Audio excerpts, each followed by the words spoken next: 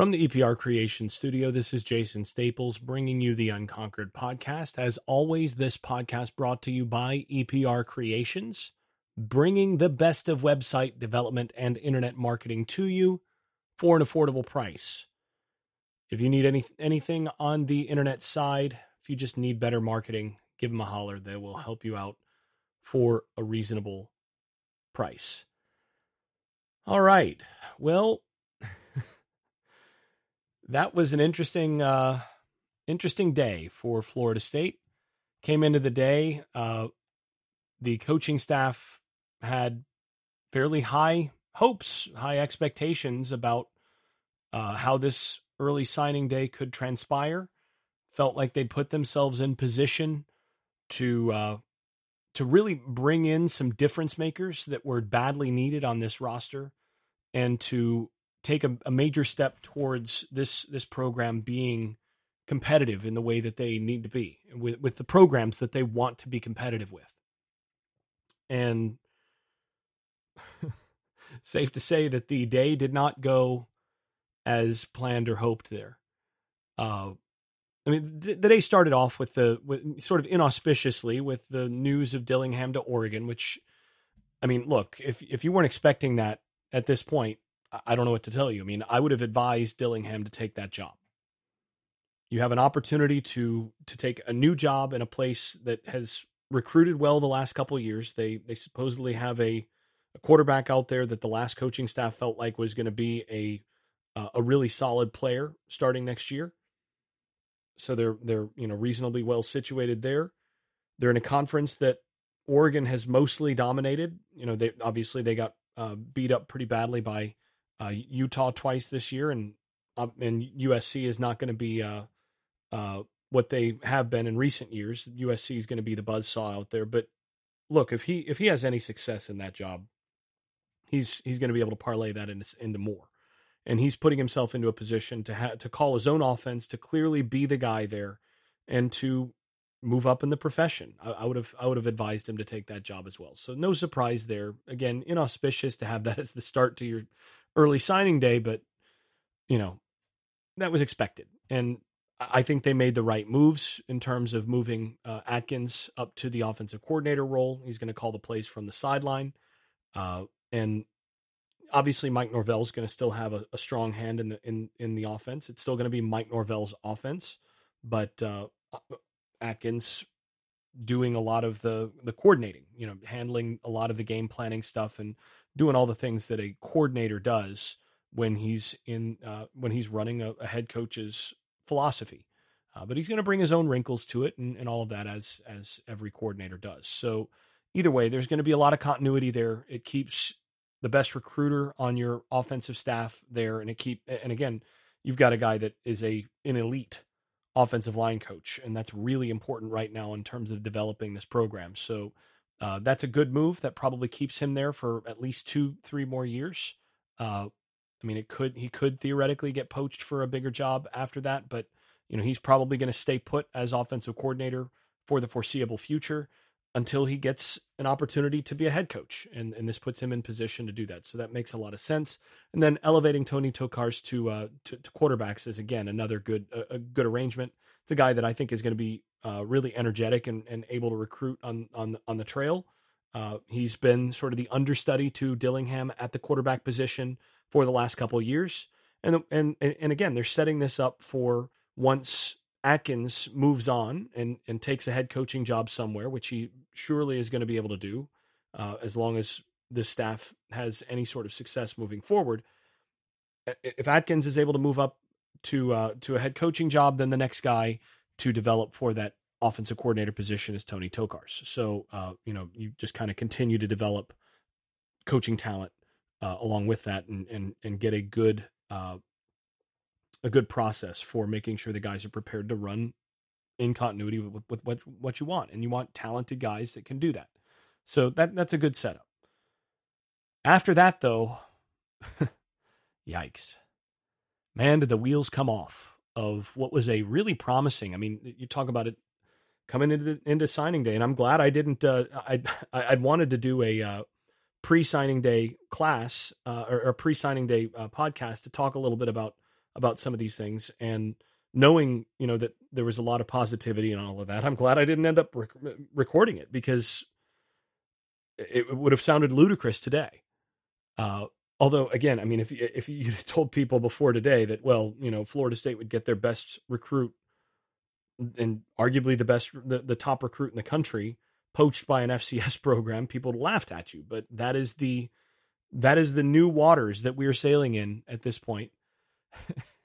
And, there's just not much to say there. I mean, well, there's a lot to say, and we'll say it. But you think about this from Florida State's perspective. I mean, Jacksonville State and now Jackson State, FCS programs that have something to do with Jackson, have really given Florida State the business this year. I mean, Florida State's now got 2 losses in a year to FCS programs, 2 very painful losses. One cost them a bowl and the other cost them their top recruit. And, this was not something that anybody I know thought had any possibility of happening.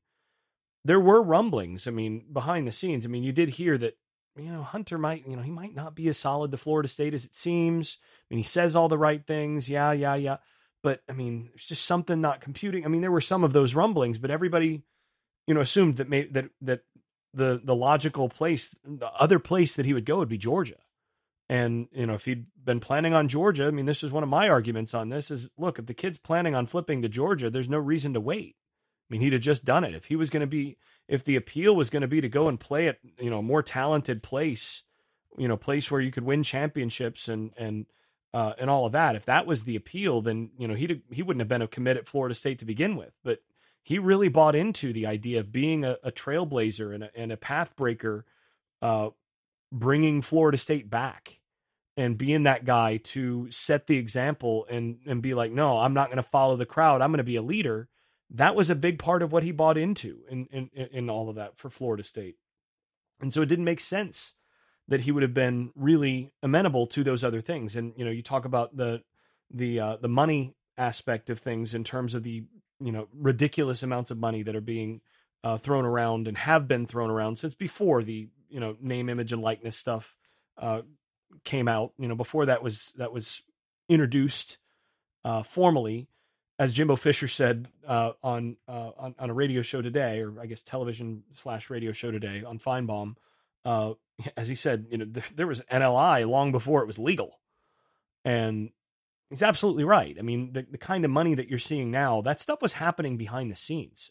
You just didn't know about it. Or most people maybe didn't know about it, but I mean, that stuff was happening. And again, if he'd really just been interested in making a little bit more NLI, then he'd easily been able to do that.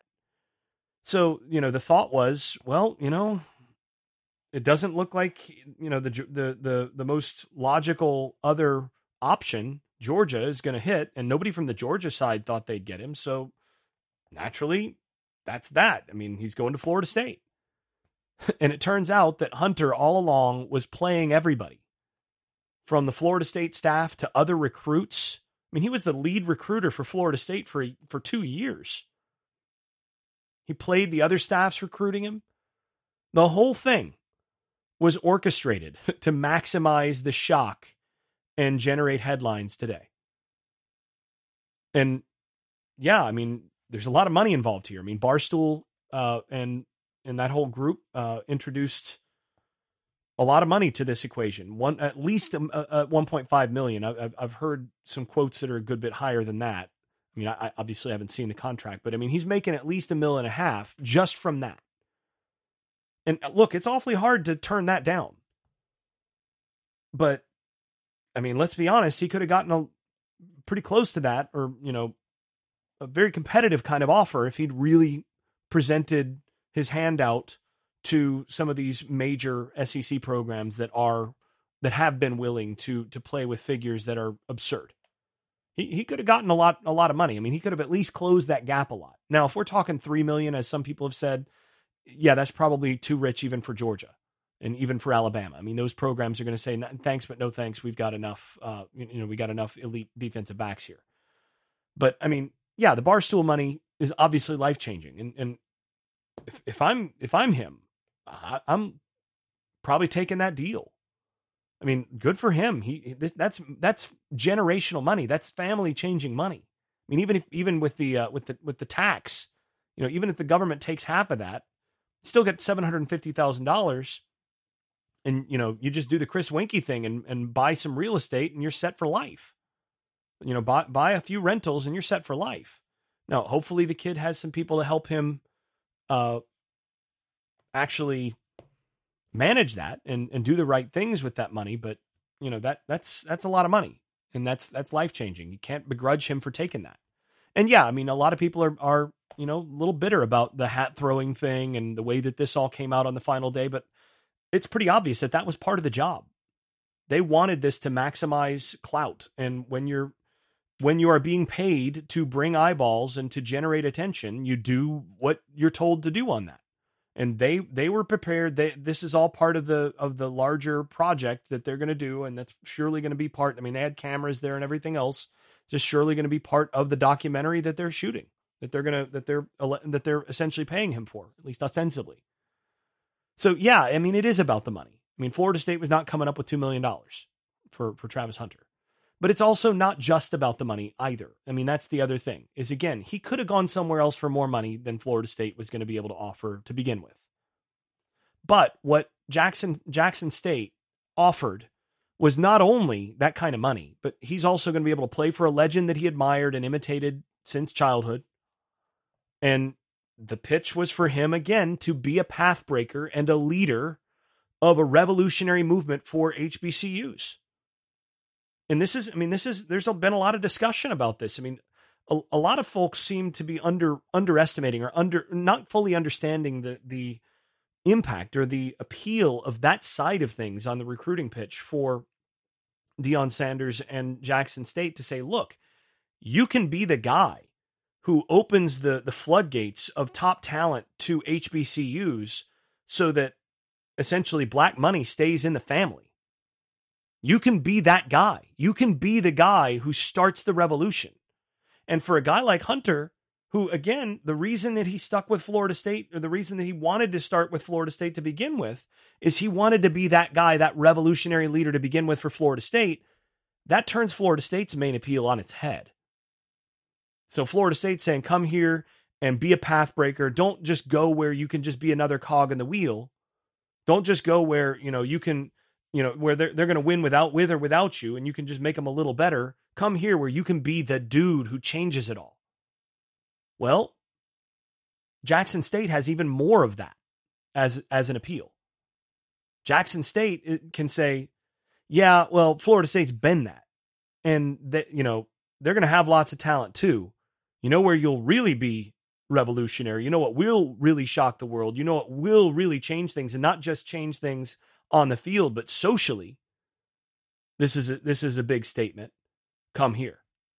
So now he's the revolutionary recruit who, starts the exodus of talent to HBCUs and makes HBCUs competitive. You start getting NFL talent in the HBCUs, and more NFL talent wants to join it and compete. That's the idea. So that's a really appealing thing for a young man. On top of the money. And yeah, look, it is about the money. He's not going there unless he gets that money.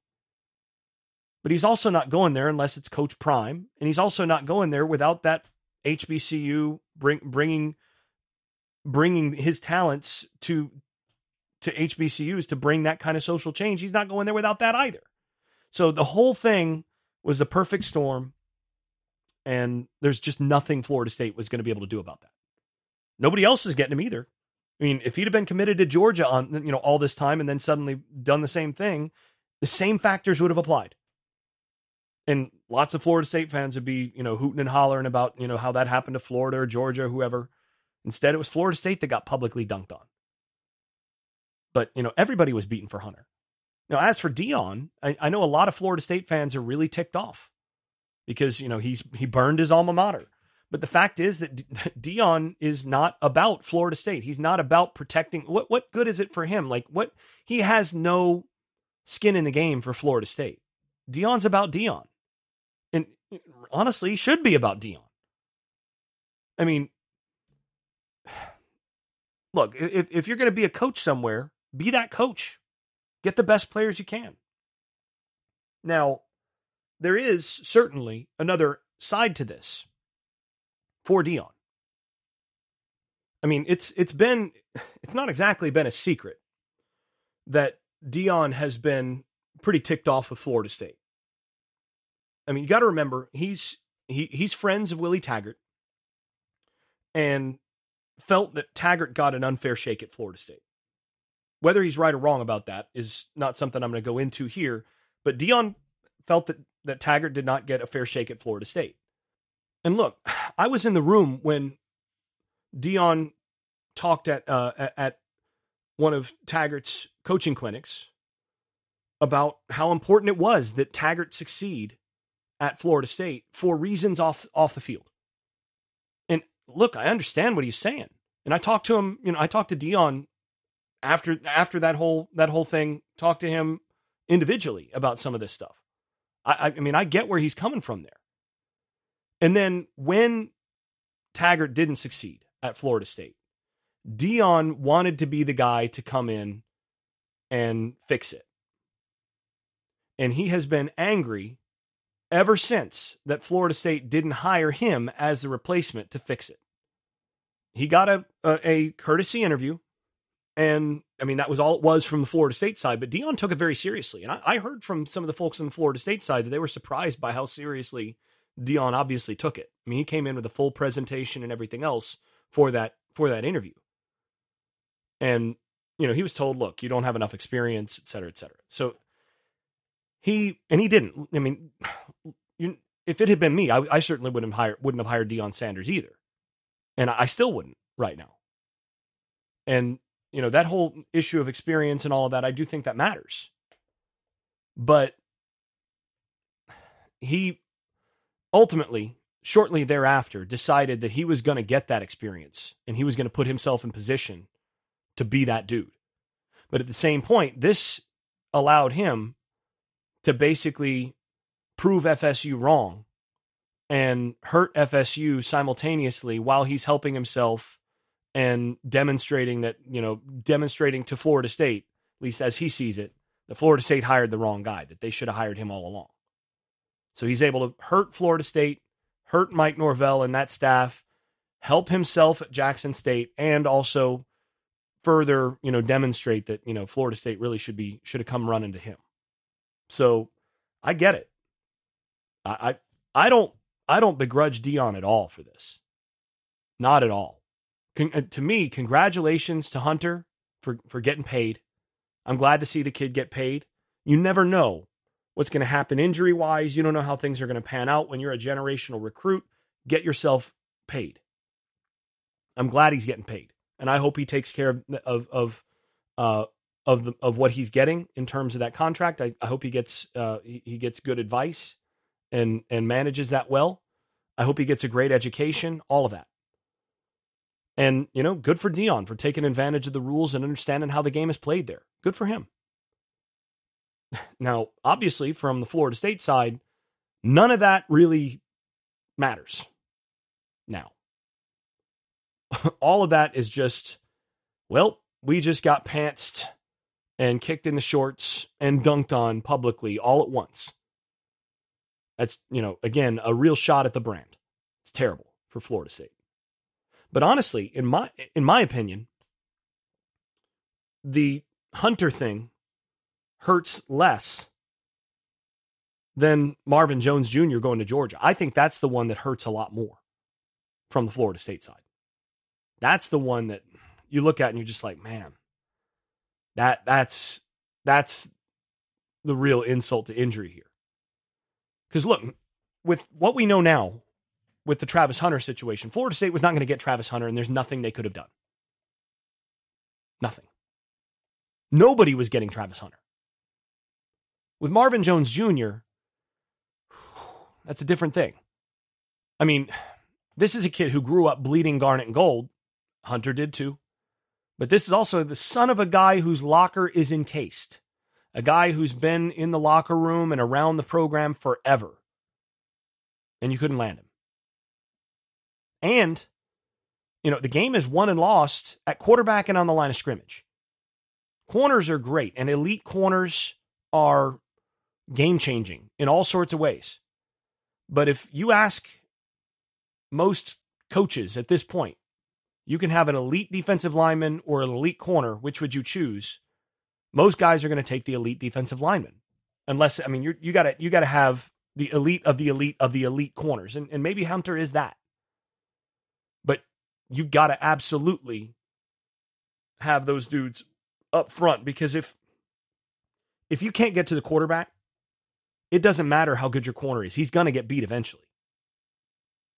So that's where, losing a kid like Marvin Jones Jr. really hurts. And the other thing, too, is the addition of Azaria Thomas does help compensate a little bit for the loss of Hunter. I mean, corner was less of a need. And look, Hunter is a special player. I'm not going to be one of those who goes out there and says, now that I see it, Hunter is obviously overrated. I mean, I do think that I'll be curious to see how he does. But, I mean, the guy was a special player in high school, and he balled out and showed himself to be the alpha in pretty much every situation he was in high school. He's a great player. But at the same point, again, the game is won and lost on the line of scrimmage. And a kid that you should get is Marvin Jones, a legacy. And you didn't get him. And ultimately, to me, from what I understand, that one was more about the combination of Georgia's really attractive NIL package, name, image, and likeness package, which Georgia, they have hit the ground running there, as you would expect, given how they handled things before the legalization of the NIL stuff. And, you combine that with the combination of Kirby, Smart, and Muschamp on the defensive side, and how impressed he and his mom were with basically what they bring to the table as a defensive, in terms of defensive development. They just believed in those guys more than anybody else. You combine that with the name, image, and likeness that Georgia was able to get, and that won out. And Florida State is behind on the NIL stuff, despite having initially had a head start, partly because, and there's a little bit of irony here, the Florida law, which sort of goosed the NCAA ruling, was passed before the NCAA made its ruling. And as it turns out, the irony here is that the states that passed those laws, like Florida, passed laws that were more limited than what the NCAA actually allowed outside of that. So if you're in Florida, you have to operate in an environment where you're not allowed to arrange directly as a coaching staff. You're not allowed to connect players directly with NIL stuff, with NIL opportunities. In states like Mississippi, where, Jackson State, Mississippi State, and Ole Miss are, those programs, those schools they can do that. They can directly coordinate name, image, and likeness arrangement with players. And they can serve as the middleman to say, let's guide you over here. Let's tell you how this works. You can do that in those places, or at least there's more wiggle room there. Florida State has been more conservative, and they've had to be more conservative legally because of how it works out at the state level. And this is why there's already now a vote to change what's going on there. Florida's trying to change the wording of their own law quickly because they're realizing, UF, Florida State, Miami, the rest are at a disadvantage very clearly, as demonstrated by the results of this particular class. So, yeah. And, Florida State also has been lagging for years, as I've been talking about this on this podcast for years, on the investment and resource front. I mean, Florida State has not been fully invested on that side of things really ever. And that's ultimately why, that was what led to Jimbo Fisher leaving. He had been saying for years, going back, he came back immediately after the national title team and basically began preaching that Florida State was about to get passed. And he kept pointing up the road to Clemson. He pointed at Georgia. He pointed, especially once Kirby got hired.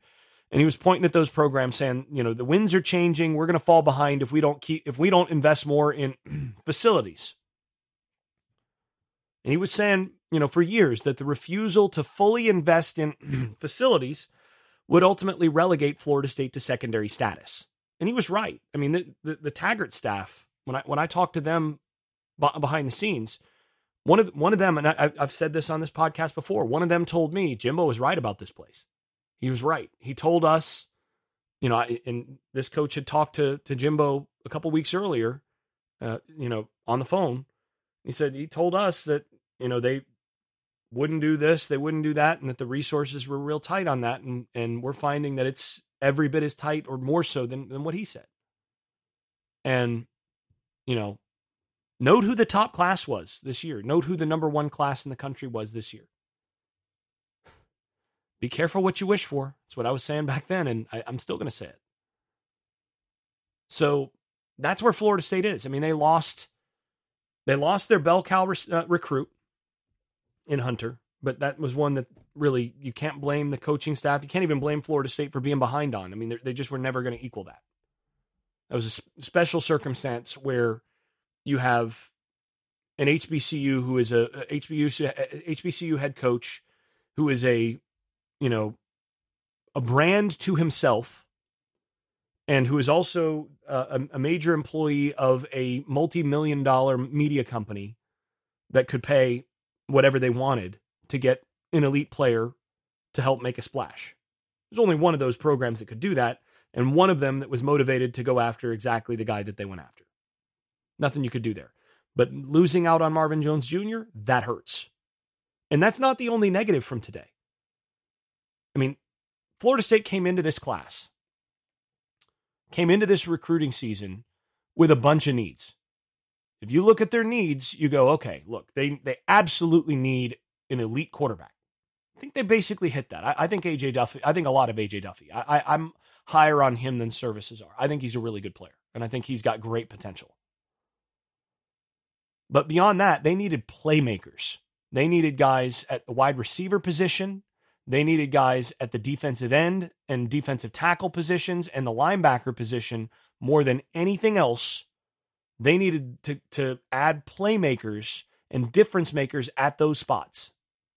The spots that can change the scoreboard at wide receiver, where they've got some serious weakness, and preferably guys that can play right away, and guys that can dominate the line of scrimmage on the defensive side and run and cover at the linebacker position. That's what they needed. And if you look at what they were able to do, they wound up with the 17th, last I checked, 17th ranked class. Not terrible. But the problem is that what matters more than your ranking is whether or not you filled your needs. And you go, okay, wide receiver. They really needed to add some speed and talent to be able to upgrade that room. They haven't signed a receiver. I mean, Devon Mortimer, the slot receiver that they were counting on, kid that runs a 10-7, he flipped to Louisville. And you go, wait, you lost your one receiver commit to Louisville? Yep. And he's going to be a guy that's going to go for like 10 catches for 160 yards and 2 touchdowns against Florida State in a couple years. I mean, it's just the way that's going to go. And then you go, okay, edge. Well, so much for Marvin Jones Jr. Well, Nigel Kelly. Oh, no. With Cristobal going to Miami, that was enough to make that a more comfortable decision for him. He was torn initially between Florida State, Miami, and Oregon. I think he was leaning Florida State for a long, long time. I kept hearing very positive things on that side of things. And then when Cristobal went to Miami, that changed everything. And look, Cristobal is going to be good at Miami. I mean, he's an upgrade there, and he's going to recruit the heck out of that situation. He's going to definitely get more talent on that campus than they've had. But Kelly, there you go on that. And so basically Florida State winds up with one defensive end, one edge prospect out of this class, out of what you probably say was the best Florida edge class in 2 decades in terms of edge talent. And they didn't get one of the top guys. Not one. There were like five guys that if you got them, you're like, that's an NFL edge, no doubt. And they didn't land any of their targets there. That's a huge whiff. And off a season where you had Jermaine Johnson demonstrate what you can do in your scheme. You just did not close on the edges that you needed. Okay, well, defensive tackle. They got a couple guys I like, but in terms of difference makers, a guy that could come in and potentially play right away and play across the defensive line, Tyre West is that guy, top 120 or so recruit, really, really good athlete, can carry his weight and move. You lose him to Tennessee? Really? So, well, at least you got no line. You got one linebacker. You needed at least two in this class. So you're not meeting your needs. And then, to add even more insult to injury, offensive tackle Julian Armella, who, in my opinion, would be the top offensive line prospect in this class, which is a very good offensive line class. Another legacy guy, a guy that should be a layup for you, pushed his decision back. At least as of this recording, pushed his decision back and instead of signing with Florida State, decided to wait on that. And look, it could change. I mean, this may be out of date by the time this even hits the podcast feed. But I mean, that's brutal. I mean, you look at that's four whiffs: West, Kelly, Mortimer, and Armella, on top of not getting Marvin Jones Jr. And that's not even considering the Hunter situation. So, I mean, those are the kind of difference makers, particularly West, Kelly, Jones Jr., and Armella, that you really needed in this class. And they came into this class in desperate need of playmakers and difference makers who would raise the ceiling. I mean, they've been raising the floor. But they need to raise the ceiling to be able to compete with the elites. And they didn't do it. I mean, to me, this is a nice class. It's a nice class, led by an excellent quarterback prospect and a strong offensive line class. This is a class that sets you up to be able to win in the future. Yes. But it's not a class that sets you up to be able to dominate in the future. Where are the difference makers? That's really what you got to look for. Where are the guys where you line up and you're like, that is a guy that is a clear NFL guy on the edge, a defensive tackle or wide receiver? Because again, the game these days, if you want to invest your money, you invest your money at the quarterback position, defensive tackle, defensive end, and wide receiver. That's where championships are won more than anything else. And you look at this and you go, where are they? This is a class that's going to take a little bit of time to really make an impact for the most part, because offensive linemen take years to develop, and I think Duffy's probably going to be ready in another year. We'll see how he looks coming into spring. I mean, he's a really smart kid, smart guy. He's going to be able to compete, but not necessarily a guy I'd expect to be a difference maker day one. Really like his future though, his potential. But offensive line take years to develop. You got a really good quarterback, but where else are you getting? Where are you getting guys that are instant difference makers? I mean, I see two in Sam McCall, who they're going to start at corner, and Azaria Thomas, who they're also going to start at corner. Both guys may end up outgrowing the corner position, and really that's the way that they're recruiting. The defensive back position by and large is they recruit corners. And then the corners that can't cover quite well enough to be corners on the outside, they move inside to safety. That's what they do. And odds are, you'll see at least one of those guys move back to safety, maybe both. But both of those guys are difference makers. They are the type of players that, Alabama, Georgia are getting these days. The type of players that Florida State, when Florida State's been Florida State, have gotten. Those are the guys. McCall and Thomas, you go, those are Florida State, traditional Florida State guys. Those are dudes. But aside from those guys, who is really that can't miss difference maker that's an immediate impact? I don't see one. I see some guys that have some things to offer. I see potential game-breaking speed from Rodney Hill. I like his versatility. I'm actually higher on Hill than most. I like what I see from him. I think he can be a game breaker. But is he going to be ready right away? I think he's probably going to have to add a little bit of weight. wait and see there. He's not a can't miss guy. It's not Dalvin Cook, right? Then you've got Destin Hill, who, left over from last year's class, who top skill guy you signed last year. But frankly, I'm still not convinced he's not Manti Te'o's girlfriend. I mean, does he really exist? When was the last anybody heard from him? I mean, I know that they're still expecting and hoping that he's going to be on campus in the spring, but I mean, this is going to be a strange deal. I mean, it has been a strange deal to this point. I've never seen anything like it. So, and if he shows up, what kind of shape is he going to be in? I don't know. After a year off, I don't know.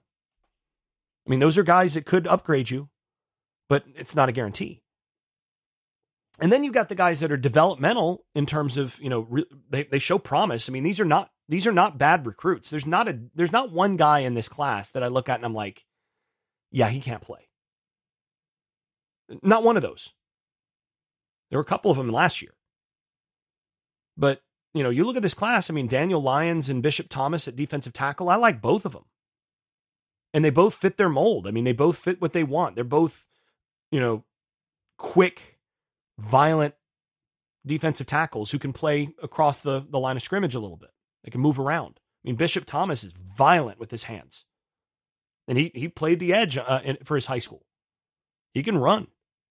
And he fits the nose tackle position really well. I mean, he's 300 pounds already. Has enough size to help relatively early. Maybe not as a true freshman, but he can be at least a depth guy. And, both of those guys are early enrollees. I like them both. I'll spend more time breaking each of these players down in future podcasts. But, like both of them. But is either one of them a Timmy Jernigan who comes in day one and makes a difference? No, I don't think so. Aaron Hester, I like him a lot. I mean, he's 6'3", about 235. Brings some force to him. Again, really violent hands. Projects as a guy that is eventually going to be pretty good against the run, can bend the edge. And this is a guy that would have been a great number 2 or number 3 edge recruit in this class, a guy that you can develop, and by year 2, year 3, you're going, this is a really good player. But is he a day one guy that is going to, help mitigate the loss of Jermaine Johnson? I don't think he's that. I mean, Marvin Jones Jr. is that. But Aaron Hester, probably not. Good player, good potential. But again, more potential than what you're getting with a closer to finished product with Jones Jr. Omar Graham, again, another guy I like more than the services. 6'1", 205, but I think he plays bigger than that. Very long for that 6'1". I mean, he's kind of Telvin Smith-ish with his arms. And he brings that kind of, he can run like a safety run. And they've desperately needed an athletic infusion at that position. But again, he's a guy that he played a lot of quarterback in high school. He's going to have to learn how to play the position. I mean, he played linebacker, but he was, a lot more edge guy moving forward. I mean, how quickly is he going to adjust to the requirements of the linebacker position in college? Is he a guy? I mean, he's an early enrollee. That's huge. But I mean, how quickly is he going to be ready, both physically and mentally, to be able to contribute? I'll break this down later on and give a more educated opinion on this down the line. But, at this point I look at it and I go, guy that in another year, really good potential, but is he, an immediate impact type kid? I'm not sure. And I think the whole offensive line class is good. And I'll discuss the offensive line in a future podcast, in a different episode. And I'll do more film breakdown on each of these guys on Patreon in this off season. But I mean, I don't think any of these offensive linemen are guys that you're saying this is a guy that's going to come in and start right away. And frankly, you don't want offensive linemen to come in and start right away. Generally, there are only a few every year that could do that. A couple. There's no Evan Neal in this class, but they're all guys that could develop into NFL players. I think every one of them. So that's good. But again, this staff needs guys that can help them win now. So what that brings us to is portal needs. The one positive is that they didn't fill up with any guys that are dead weight. I mean, they did last year. I think they added 2 or 3 guys last year that they wish now. And, I kind of said at the time, I'm a little surprised that this was a take. I don't think there's any of those guys in this class. But And I didn't mention the tight ends. I mean, Courtney and Powers, both guys that are Florida State level players. Fine, I'm good with both of those guys. I mean, Powers is going to be a more the inline guy. Courtney could turn into a backer. I mean, he could turn into several things. I mean, he's pretty position versatile, and they'll find a place for him. But he's a good athlete. So these are guys that you can win with. I mean, these are players that you can win with, and they raise your floor. So there's nobody that you go, man, it's just too bad that they, I'm not sure why he was a take. I don't think there was anybody in this class that I'm wondering why they were a take. Like I said, last year, that was not the case. And I think that they're already paying for that in terms of roster spots taken up, key roster spots taken up. The plus, though, of not adding any guys that are potential, detritus in that respect, is that they're going to end up having a little bit more, one or two more spots for the portal. And they're going to need it. They're going to need at least 2 wide receivers, preferably at least one with some vertical ability, the ability to separate and run. I mean, take off downfield run. They need somebody who can make a difference on the outside, and they don't have that. And they need to find somebody.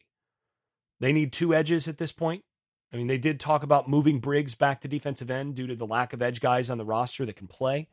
It's something I don't like at all. I mean, one of the advantages of this team that they could have is the depth and talent at defensive tackle. And yeah, I mean, maybe you move Briggs to the Fox position and have him play the role that Keir Thomas did this year. But I think you lose something by having him there, as opposed to having him as one of the 3 rotating guys at defensive tackle, 3 primaries there. And it just shows how thin they are on the edge. But I mean, ideally you land 2 edges that can help mitigate the losses that you've had. I mean, Jared Verse, the kid from Albany, who's a really good athlete and just still raw, is now an imperative. You've got to land him. And it's not where you want it to be. I think you try to add 2 more offensive linemen, Lyles and Frazier, the center from Wisconsin, and Frazier, the offensive tackle from FIU, are the 2 primary guys there that I would be looking at. But again, you don't know who's going to open up. I mean, I think you try to leave 1 or 2 spots in the portal for post-spring.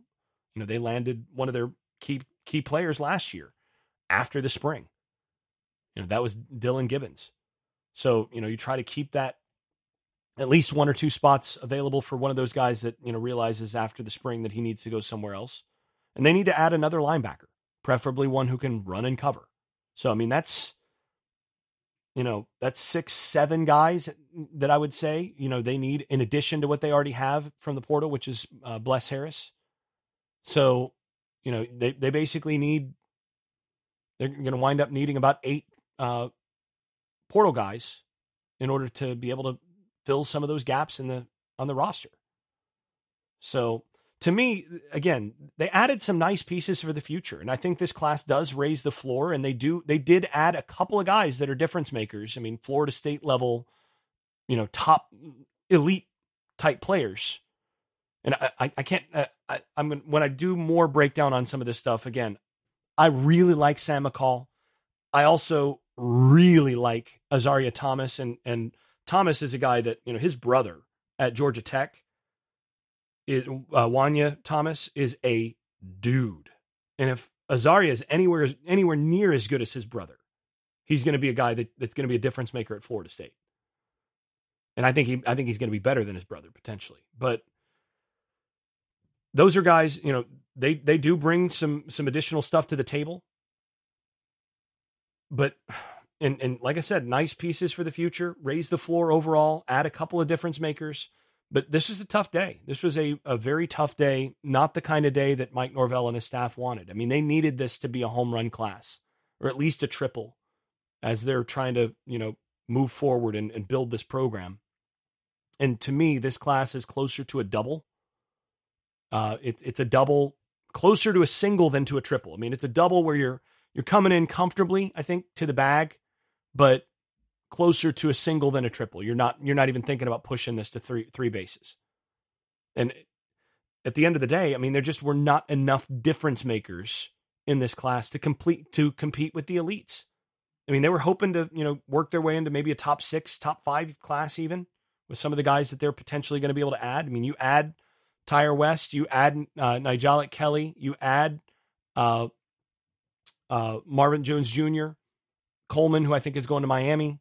You add those pieces, and this is a top 6 or so class. That's what they're hoping to do. And by the way, Coleman, I do not think is a 5-star. I don't understand how he's been ranked a 5-star for a long time, but that's neither here nor there. We'll talk about that at another point. But still a guy you want to get. Still a guy that raises the floor, raises the level of your receiver room. You don't want him to go to Miami, so there you go. But this is a class that to me raises the floor, but just not enough guys to compete with the Georgias and the Texas A&Ms of the world. This is a class that puts you in position to be, the second or third best team in the ACC Atlantic. And that's not where they're trying to get. They're trying to get back to the number 1 spot in the ACC Atlantic. And yes, they're ahead of the Clemson class. They did finish ahead, but Clemson's got a better roster overall still, and they've got a higher floor than Florida State does. They've still got more difference makers there. So, and that program's further along. So they're in position right now. I mean, this is the kind of class that you expect to be, sort of set the stage for competing for the ACC Atlantic, but not the kind of program that's competitive in the college football playoff, which is not where they want to be. I mean, they don't want to just be competing for a division. This is Florida State. They want to compete for national titles, for playoff wins, that sort of thing, and they've got a long way to go. They've got a lot of work to do to get there, and that's going to require more from the 2023 class now than what they'd hoped for, and they're not going to be able to depend on the home run or a triple out of the 2022 class that they were hoping for. So, be back in another few days, maybe a little longer than that, depending on how my schedule goes, to discuss some of the players more individually. But those are my sort of overview thoughts after a very long and difficult day for the Florida State staff, and certainly for fans who are frustrated to see the Noles getting dunked on publicly and not landing some of the guys that they were most hopeful to land coming into the day. This has been the Unconquered Podcast. I'm your host, Jason Staples. Thanks for listening. The Unconquered Podcast is brought to you by EPR Creations, Louis Marquez of Keller Williams Realty in Jacksonville, Florida, ShenRealEstate.com in Chapel Hill, North Carolina, Garage Makeovers of Palm Beach and Broward County, and the Unconquered Podcast shop at unconqueredpodcast.com, which features stickers, magnets, and other Seminole gear. Thanks also to those supporters over at Patreon, where I post video analysis and field questions for the podcast from supporters. I'm especially grateful to those above the Dynasty level, that is Andrew Garrett, Brian Leininger, Jonathan Kennedy, Lee Caswell, Travis Smith, Tyler Kashishki, Vince Calandra, and Bert Bertoldi. If you've been enjoying this podcast, please leave a 5-star rating over at Apple Podcasts or wherever you listen to podcasts. Post us on social media and tell a friend. This has been the Unconquered Podcast. I'm your host, Jason Staples. Thanks for listening. I made this.